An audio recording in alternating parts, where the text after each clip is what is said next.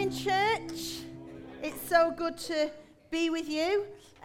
If you're new here today, we're so thrilled that you're here. And do you know what? I think this is going to be the quietest Sunday of the year. Because, we've had so many messages because people are on holiday, Christian camps basically generally do it this weekend. But hey, this is a good number. It just shows how fast church has grown, doesn't it? Thank you, IO. This is going to be a prop. I do hope I'm going to... Sorry? Thirsty.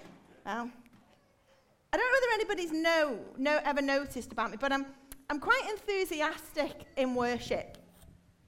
I'm not odd. I just love Jesus very much. And I love because he first loved me. And when I had that realization, he first loved me. That's right. I just fell in love with him. Even more than I already thought I was. I've just come home from a conference and I said to somebody in the cafe before, I was like, I just fell in love with Jesus more than ever before. And when that happens to me, I always think, oh, Jesus, I stand in worship. I go, Jesus, I couldn't love you anymore. But actually I could. Yes. I could love him even more. And so when you see me in worship, just being a bit, I'm not odd, I just love Jesus very much. And it dawned on me that he loves me even more. So when we were away, worship was amazing because it's obviously for me and Barry in worship here as well, we're still mindful of things that we're responsible for. So to go away and be responsible for nothing, we have no children to be responsible for. They are all being fed spiritually in their own groups and things. And I just love to worship. So I get lost in worship. Come on up, Rachel. I had a whole new worship experience in one meeting. And so did somebody else. So we're in this meeting, right? So there's friends of ours, and then there's Barry, and then there's me. And if anyone notices, don't panic, I didn't punch anybody in worship, by the way, I'm going to say this. And you may do this, but sometimes when I worship, and I get really yes, I'll clench my fist like this. So there's friends, there's Barry, there's me, there's 2 spare seats. We're in the O2 Arena, right? There's 2 spare seats. And then there's this, don't know him, haven't got a clue who he is. All I know is a network pastor because he was seated in our area. He's worshipping with his arms in the air. I'm worshipping with my arms in the air. And Barry tells me to do this, and I'm now very, very conscious about what to do. Just drop your arms slightly, make sure that's it. So we're worshipping like this. And so there's 2 seats as I'm worshipping. Hallelujah, hallelujah. I didn't realise how much I'd swayed because I'd probably done a bit of jumping in the middle of it. And then comes a bit where I'm like, yes, and I clench my fist. I'm holding a strange man's hand. So I go, I'm like, what do I do? I should have just gone, amen. Like I was praying for him, I just went back over to Barry like this. So we had a whole new worship experience, and I'm saying to Barry later, I sat with friends, and Barry wasn't, he was talking with other friends, I was telling him, I was like, you will not believe what I did in worship this morning. I clearly swayed too much. I'm like, I think I got lost in the spirit in the moment, swayed too much, didn't realise my hand was over the top of a man's, clenched my fist, boom, holding a stranger's hand. So then there's uproar and everyone's laughing, and Barry saying to his friends, what are they all laughing about? And I told him, he was like, that is because you do a weird sway in worship, Vicky. You just sway weird when you worship. So I'm like, and then when the man sat down, how embarrassing is this? There was 2 seats between us. He sat down and left 3. I'm like, look, mate, it was an accident, all right, and we're brothers and sisters in Christ. So he left 3 seats. I'm like, well, that's just rude. But anyway, so then we went into the evening meeting.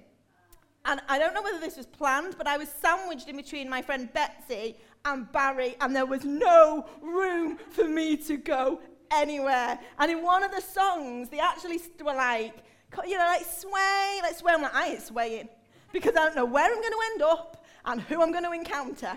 So that was my little worship experience. But you know something?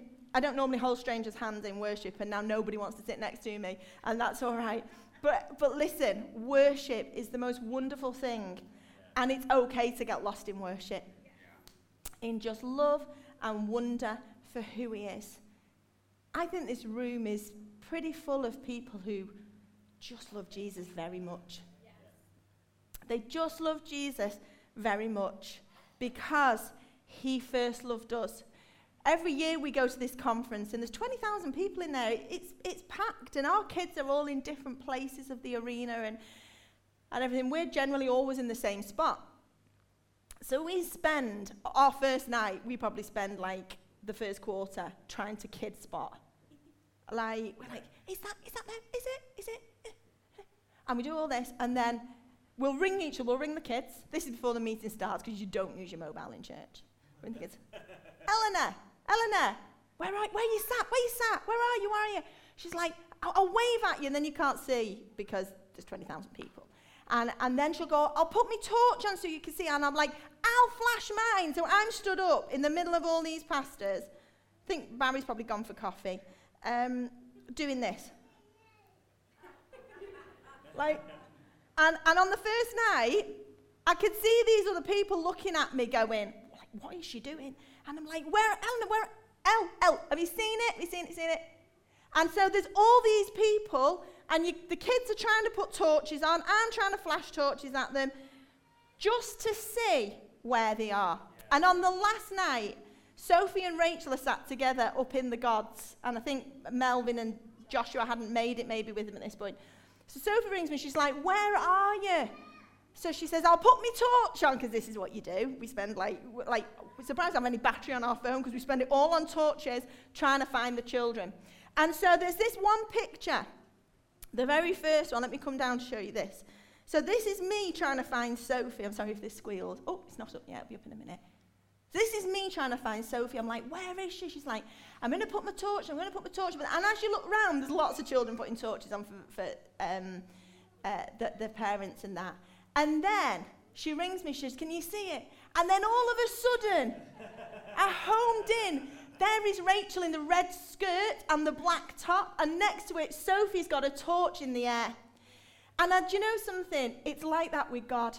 Yes. We are his kids, and he has his eye on us. It doesn't matter the multitude that you are in. It doesn't matter where you are at. His eye is on you. Yeah, that's right. And you know when we respond, it's like we put the torch on. And say, God, we're here. Yeah. It's not that he doesn't know where we are, but that response from us to him is like Sophie's response.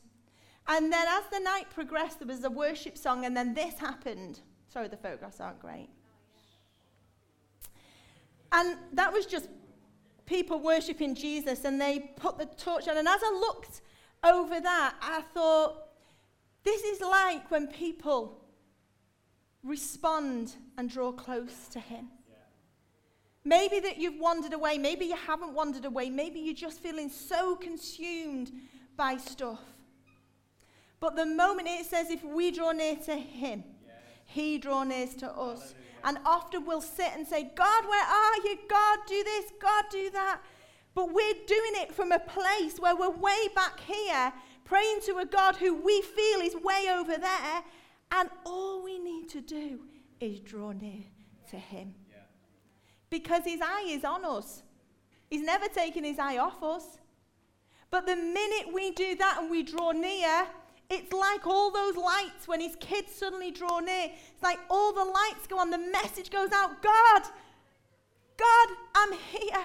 God, I want to interact with you. God, I want to be in your presence. God, I want to hear from you. And I pray that our hearts for this word are just that. Yes. That we have those torch moments right now at the outset where we say, God, this is where I am.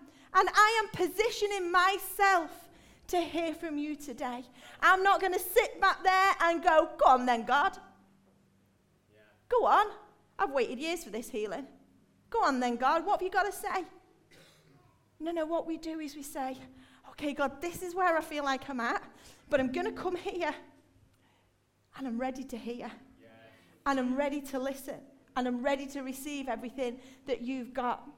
Last week, for the first time, we said something at the beginning of our preaches, and we made a declaration together, and I want to do that again this week, because in doing this declaration at the beginning of the preach, what we're doing is we're drawing near in unity to God and saying, through your word, God, I'm going to be changed. Through your word, I will be changed. My life will be changed. I will be set free. And it's a declaration and a positioning ourselves and a turning on of the light of, I'm drawing near to you, right at the outset of your word being preached. It's going to go up on the screen. Can we say it together? Yeah. Would you say it with me? Listen to the words. I'm going to just quickly read them and then we're going to read them together. I am a child of God. That is a declaration of who you are in Christ. I am a child of God. When you say that over yourself, it reminds the enemy of who you are. Because he knows who you are. He just hopes you forgot. So when you say it, you're like, actually, I'm a child of God. That's who I am. I am a child of God. So I am entitled to all the benefits that brings. Wow. Right now, I'm ready to listen. I'm drawing near. I'm putting on my light to all that God has to say to me and to respond. Because here's the thing, it's all right taking it all in, What do we do with it? Yeah. To respond with faith, belief, and be changed by his word. I need to be changed. I need to be changed more than I needed to be changed yesterday and the day before, because every day I'm seeing where I fall short of the glory of God. But he has saved me and he has set me free. So I am entitled to all the benefits of being a child of God. Shall we stand? Let's wake ourselves up a little bit if we've got a little bit sleepy in the heat. Heat? Is there heat? Yeah, I think there is. Ready? After 3. 1, 2, 3. I am a child of God. So I am entitled to all the benefits that brings. Right now, I'm ready to listen to all that God has to say to me, and to respond with faith, belief, and be changed by his word. And everybody said, Amen. We are in agreement and we are off. Our life is full of decisions. I don't think, well, I know, there's not a day I go through where I don't make decisions. I have decisions to make about every single area of my life, some bigger, some smaller. Life is constantly bringing situations our way. Even the smallest of decisions can have a large consequence if we don't quite get the decision right. Life brings decisions our way. It's unavoidable. Yeah. Even the small ones are still decisions. Yeah. And the title of my message today is, What Room Are You In?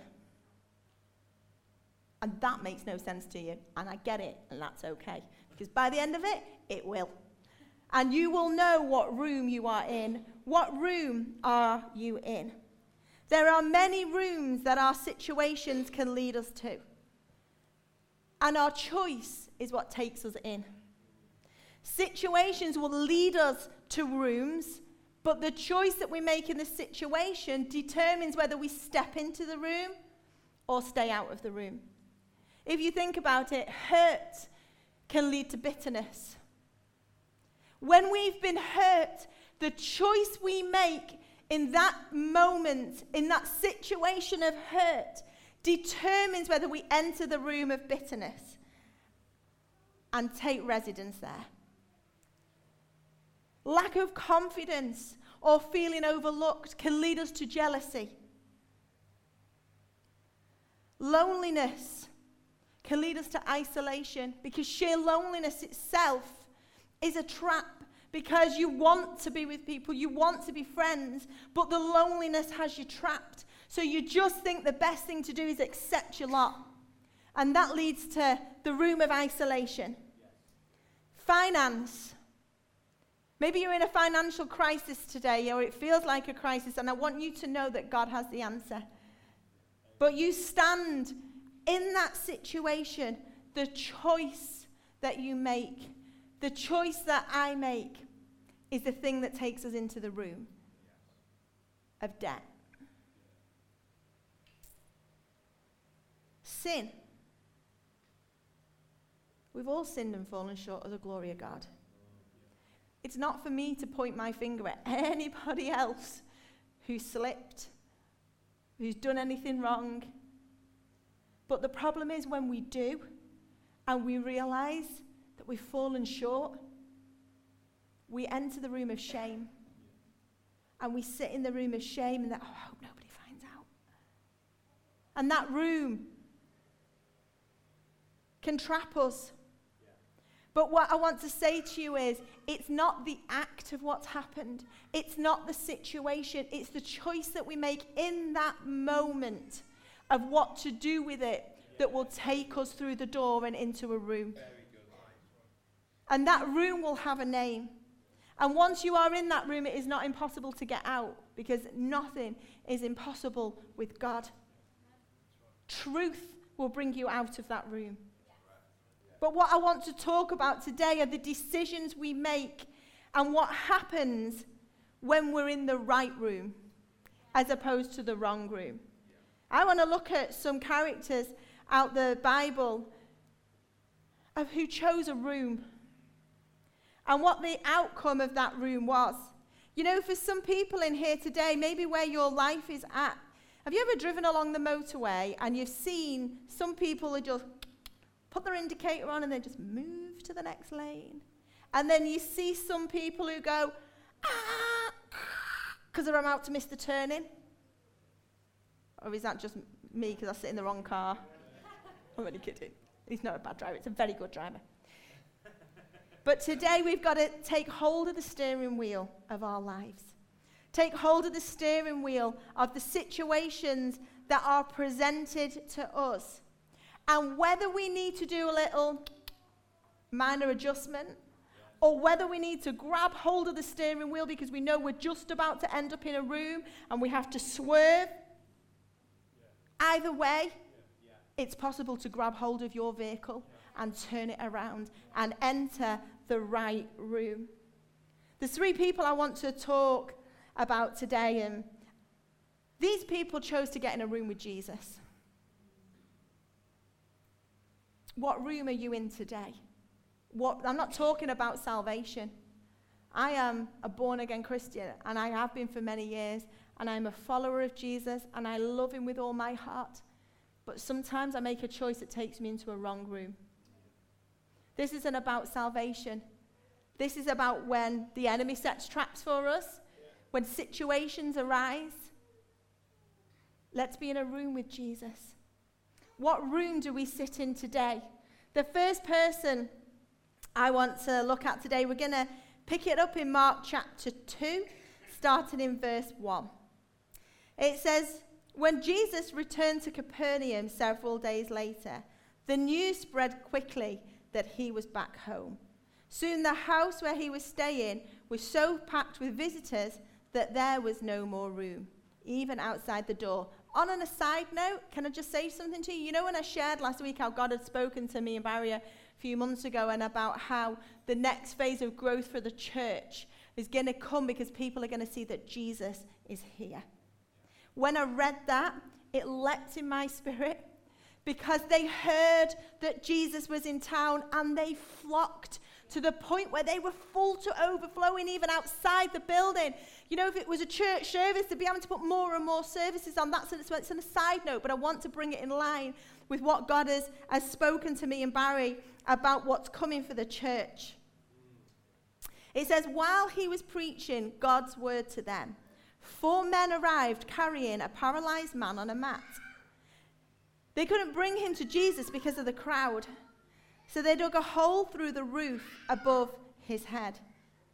Then they lowered the man on his mat right down in front of Jesus. Seeing their faith, Jesus said to the paralyzed man, "My child, your sins are forgiven."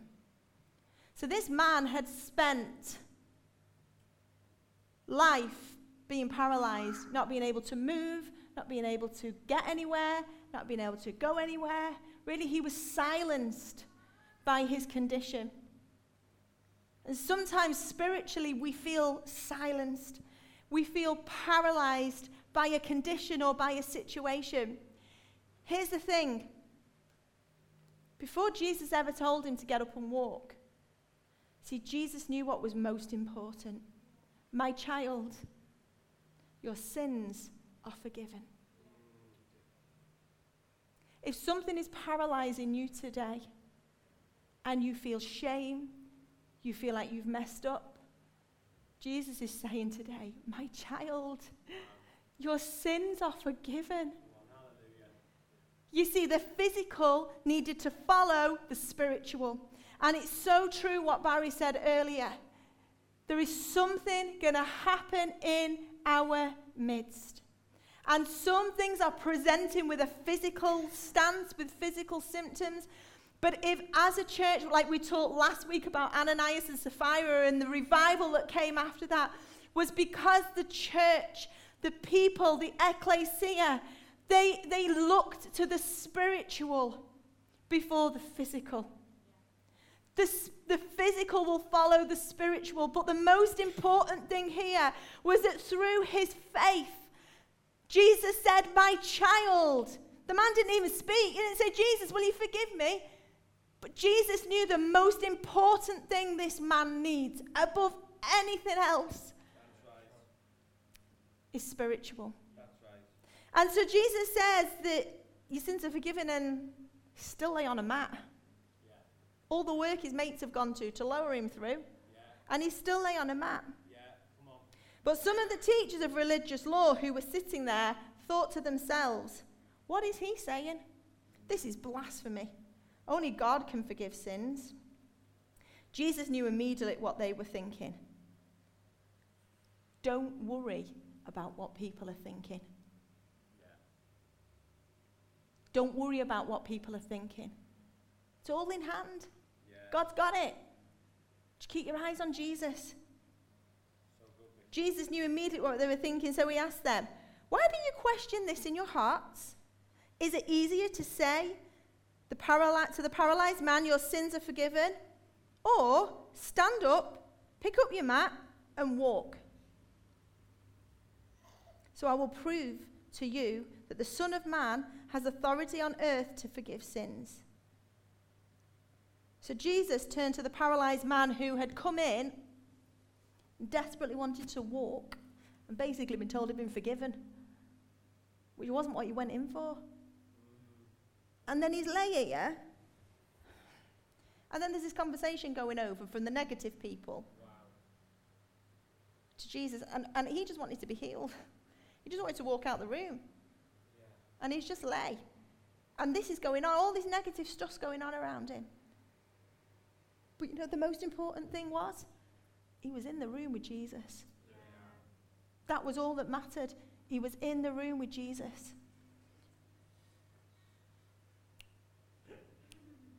And Jesus turned and said to him, stand up, pick up your mat, and go home. And the man jumped up. He didn't go, Jesus, are you sure? Yeah. What I'll do is I'll just get on my hands and knees first and just see how that goes. He was like, no, I've been in the room with Jesus. He's forgiven me and he's healed me. He could not contain himself. Church, I believe the church needs a wake up and a shaking off of the tradition of, let's just keep it all low-key. That's right. He jumped up. Somebody met me in the corridor this morning. They were like, Vicky, I've had a healing. I was like, you need to tell everybody. We need to get it out there that you've had a healing. He grabbed his mat and he walked out through the stunned onlookers. The ones that were maybe waiting patiently in the queue that they might get to see Jesus. They'd rip the ceiling off, a little bit like what's happened in our ladies' toilets. They were stunned. They were all amazed and praised God, exclaiming, we've never seen anything like this before. He just needed to get in the room with Jesus. He needed to move from the place of being paralyzed, trapped in a space where he couldn't get out of. And he just needed, and he knew, I just need to get in a room with Jesus. And so he found mates, surrounded by good people who were like, you're stuck. We'll take you to the room where Jesus is. Surround yourself with people who will put you in the room with Jesus when you feel like you can't get there yourself. Because all that is needed for any of us is to choose the room with Jesus in. The next one, Luke chapter 7, verse 36 to 38. One of the Pharisees asked Jesus to have dinner with him. You can almost imagine it because he clearly felt that he was eligible for a meal with Jesus. Jesus, come in. Jesus, come and have dinner with me. I've got all the knowledge. You will not believe the discussions me and Jesus are going to have together. Jesus is coming to tea. So Jesus went to his home and sat down to eat. When a certain immoral woman, I'm just going to repeat that. When a certain immoral woman from that city heard he was eating there. Do you remember the paralyzed man? He heard Jesus was there. Yeah. She heard Jesus was there. Wow, that's very good. She brought a beautiful alabaster jar filled with expensive perfume. Then she knelt behind him at his feet, weeping. Jesus is on the floor. And she gets behind him at his feet. The paralyzed man ended up at the feet of Jesus.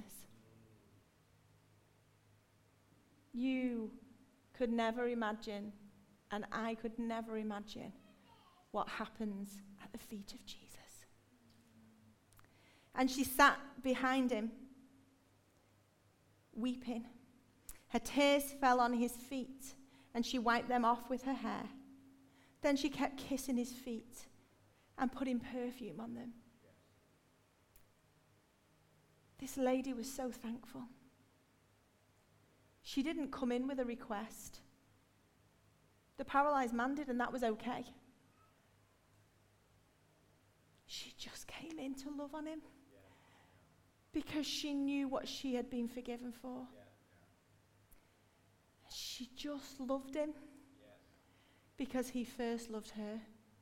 She just loved him. And while she's there, a few similarities. Because while she's there at the feet of Jesus, weeping and crying, and I can't imagine being in that room and misjudging it so wrong. She's weeping. She's brought this such an expensive gift to the feet of Jesus. And you can almost hear her saying, I just love you. Jesus, I just love you. Jesus, you are everything to me. I'm just so thankful. I'm just bringing this because I just love you. And while she's doing this, guess what? The negative people pipe up and basically rip her to shreds and do a character assassination on her. But you know, for her, she's just at the feet of Jesus. And when you're at the feet of Jesus, it can all go on around you. Because in his presence, all she was bothered about was loving on Jesus. Loving on Jesus. And in verse 47, he speaks to the people who had completely got it wrong and completely missed the moment. And he says this, I tell you, her sins, and they are many. Because he started off going to Jesus like, do you know who she is? She's immoral. Do you know what she's like? So Jesus is like, I've got it. Yeah, it's all right. I'm on it. He said, her sins, and they are many, have been forgiven. So she has shown me much love. She just needed to be in the room with Jesus because she was so thankful. Because she was so thankful. her realization of what he had done for her just meant she wanted to be in the room with Jesus. And she moved from the place where people scorned her and knew of her past, and to a place where she was sat at the feet of someone who knew of her past, but it was okay. And she just loved Jesus. Then in Luke chapter 10, starting in verse 38, it says, as Jesus and the disciples continued on their way to Jerusalem, there came to a certain village where a woman named Martha welcomed him into her home. Her sister Mary sat at the Lord's feet, listening to what he taught. Mary was hungry to know more of Jesus. She was hungry. Martha, bless her, I'm sure she meant well, but she was really wanting to impress Jesus. She was wanting, I'm not saying she came from that kind of heart, but by putting on this lavish, she wanted to bless him. But as she begins to speak in a moment, you will see that actually she's quite disgruntled. So, is the heart to lavish on Jesus? Or is it to present something grand? Whereas Mary, she just sat at the feet of Jesus. But Martha was distracted by the big dinner she was preparing. She came to Jesus and said, Lord, doesn't it seem unfair to you?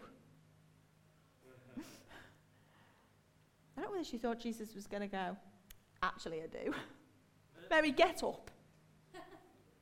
Go and help cook the dinner. Jesus was never going to do that.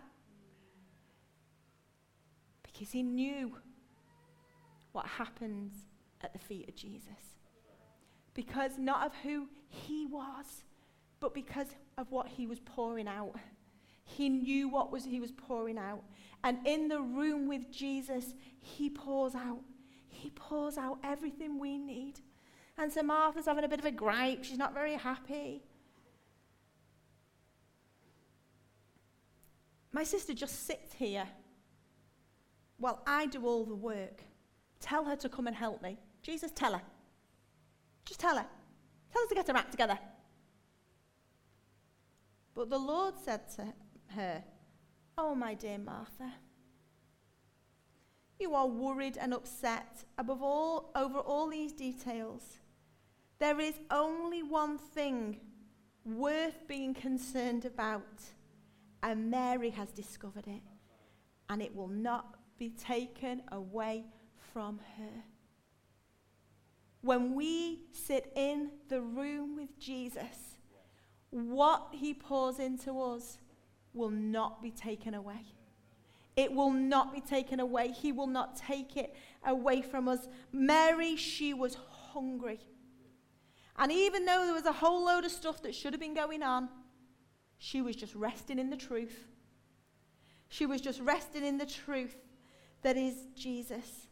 You see, we've had 3 different people who have entered a room. They have moved themselves from one room to another. Maybe before Jesus arrived, Mary was in the kitchen. But she moved herself from that room into the room where Jesus was, and she sat at his feet. The paralyzed man moved himself from the room where he'd been stuck, and he got his friends to bring him. And he placed himself in a room with Jesus at the feet of Jesus. The woman with the alabaster box, she took herself from where she was at because she knew, I need to be in a room with Jesus. I need to sit at the feet of Jesus because of all he's done for me. It was almost a case of, Jesus, if you never do anything else for me, you've already done enough. You've already done enough. But Jesus publicly exalts her. He exalts her. He lifts her up. You see, when we're in the presence of Jesus, It's not a quick fix. When we're in the presence of Jesus and we sit at his feet, his peace pours over us. And it just keeps coming. His wisdom pours over us. His love pours over us. It's a constant stream. It's not a quick squirt. It's a constant stream. What do you need peace for today? What situation are you in where you need peace? Where do you need joy? What do you need from Jesus? Because when you just dash in the room and you dash back out, you'll get a... But when you settle at the feet of Jesus, just keeps coming because he never runs dry. It just keeps coming. What room are you in today? Because the room I'm talking about getting in a room with Jesus. I'm talking about living in a room with Jesus. I'm talking about when situations come, the choice we make determines the room we enter. And when a situation comes, when we're in a room with Jesus, and we're letting him just flow over us and wash over us and flood us, and we're carrying his peace with us wherever we go. When the enemy comes into attack and thoughts come in, we can speak to those thoughts and say, no. His peace. He is the Prince of Peace. His peace passes all understanding. Oh, his joy never ends. And though I may be found with this, I am being saturated in the presence of God because he never runs dry. It's a constant. He never runs dry. You know, I was at conference the other night and I was in a moment in the worship. Not where I was holding people's hands, by the way. But I was in a moment in the worship. I'm going to just turn this off for a minute because there's no one to hold it. Okay, thank you. And while I was in that moment, the enemy came in. And there was a line in a song. Can you hold that? Oh, here's Rachel as well. There was a moment in a song, and it said this: you are broken. It wasn't a negative song, it was a beautiful song. But this one line stood out to me: you are broken. And at that moment, a conversation began to happen in my head. And I'm stood with my arms in worship. And I felt a voice say to me, you are broken. And I said, no, I'm not. And this voice went, yeah, you are. Because maybe there's reasons why in the natural I should be broken. But this voice kept saying to me, you are broken. You are broken. I'm going, I'm not. I'm not. So I have this battle. I'm not. I am not broken. So then the voice changed. But you should be. Are you just hard? In that moment, I could have gone, maybe I am. Maybe I am just hard. And I'm not being real and honest. And I was like, no, I'm not. I'm not broken because I choose to sit in a room with Jesus and the stream of his peace saturates me, it drenches me because I choose. So therefore, I'm not broken. And the next night, a preacher spoke and he talked about a table that the Lord has set for us. Yeah. Like it talks in Psalm 23, that's what he spoke on. And he said, this table that the Lord set in the midst of your enemies, you haven't set it and invited Jesus to it. He set it for you. And you can sit at the table and you can dine with him. He said, but here's the thing. The enemy will try and pull up a seat. And he'll just ask you a question. just to try and make you doubt. And instantly I knew what sort of gone on in the worship the night before. I was like, he tried to pull a seat up to my table. He tried. And many times I'd have engaged with it. But I just got wise to the enemy's tactics. And I pray that I always stay in the presence of God, where his wisdom will drench me, and his peace will drench me, and his strength will drench me, and his power will drench me. Thankfulness flows. Miracles flow. Wisdom flows. Forgiveness flows. Joy flows. Whatever you need today, church, can we stand to our feet? Whatever we need today, it is found in the presence of God. Whatever you need today, it is found in the room with Jesus.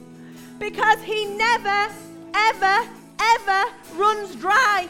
He will not give you a squirt. If you go in and take yourself out and you feel like you're not full, it's because you've removed yourself.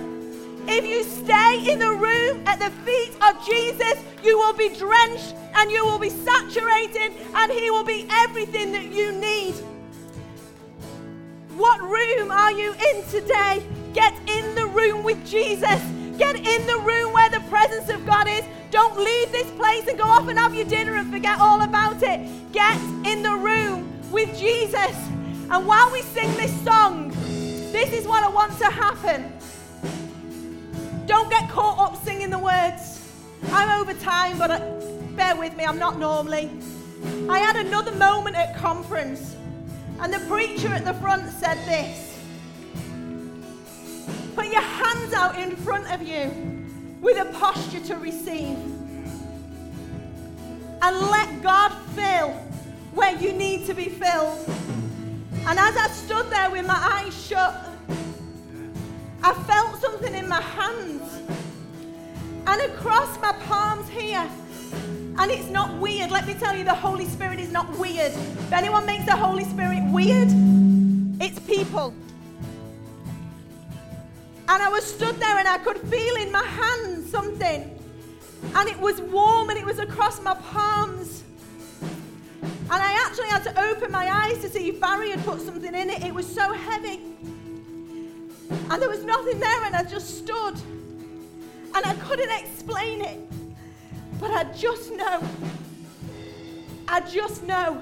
that the presence of God was with me like I'd never felt it before.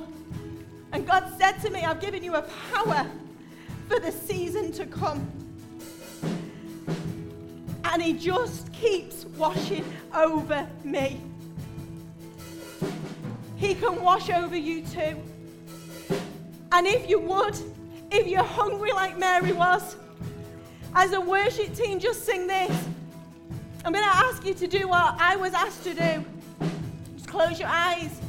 Just put your hands out in front of you. And say, God, I'm ready to receive whatever it is you give me. I'm ready to receive, because Jesus, I just want to be in a room with you.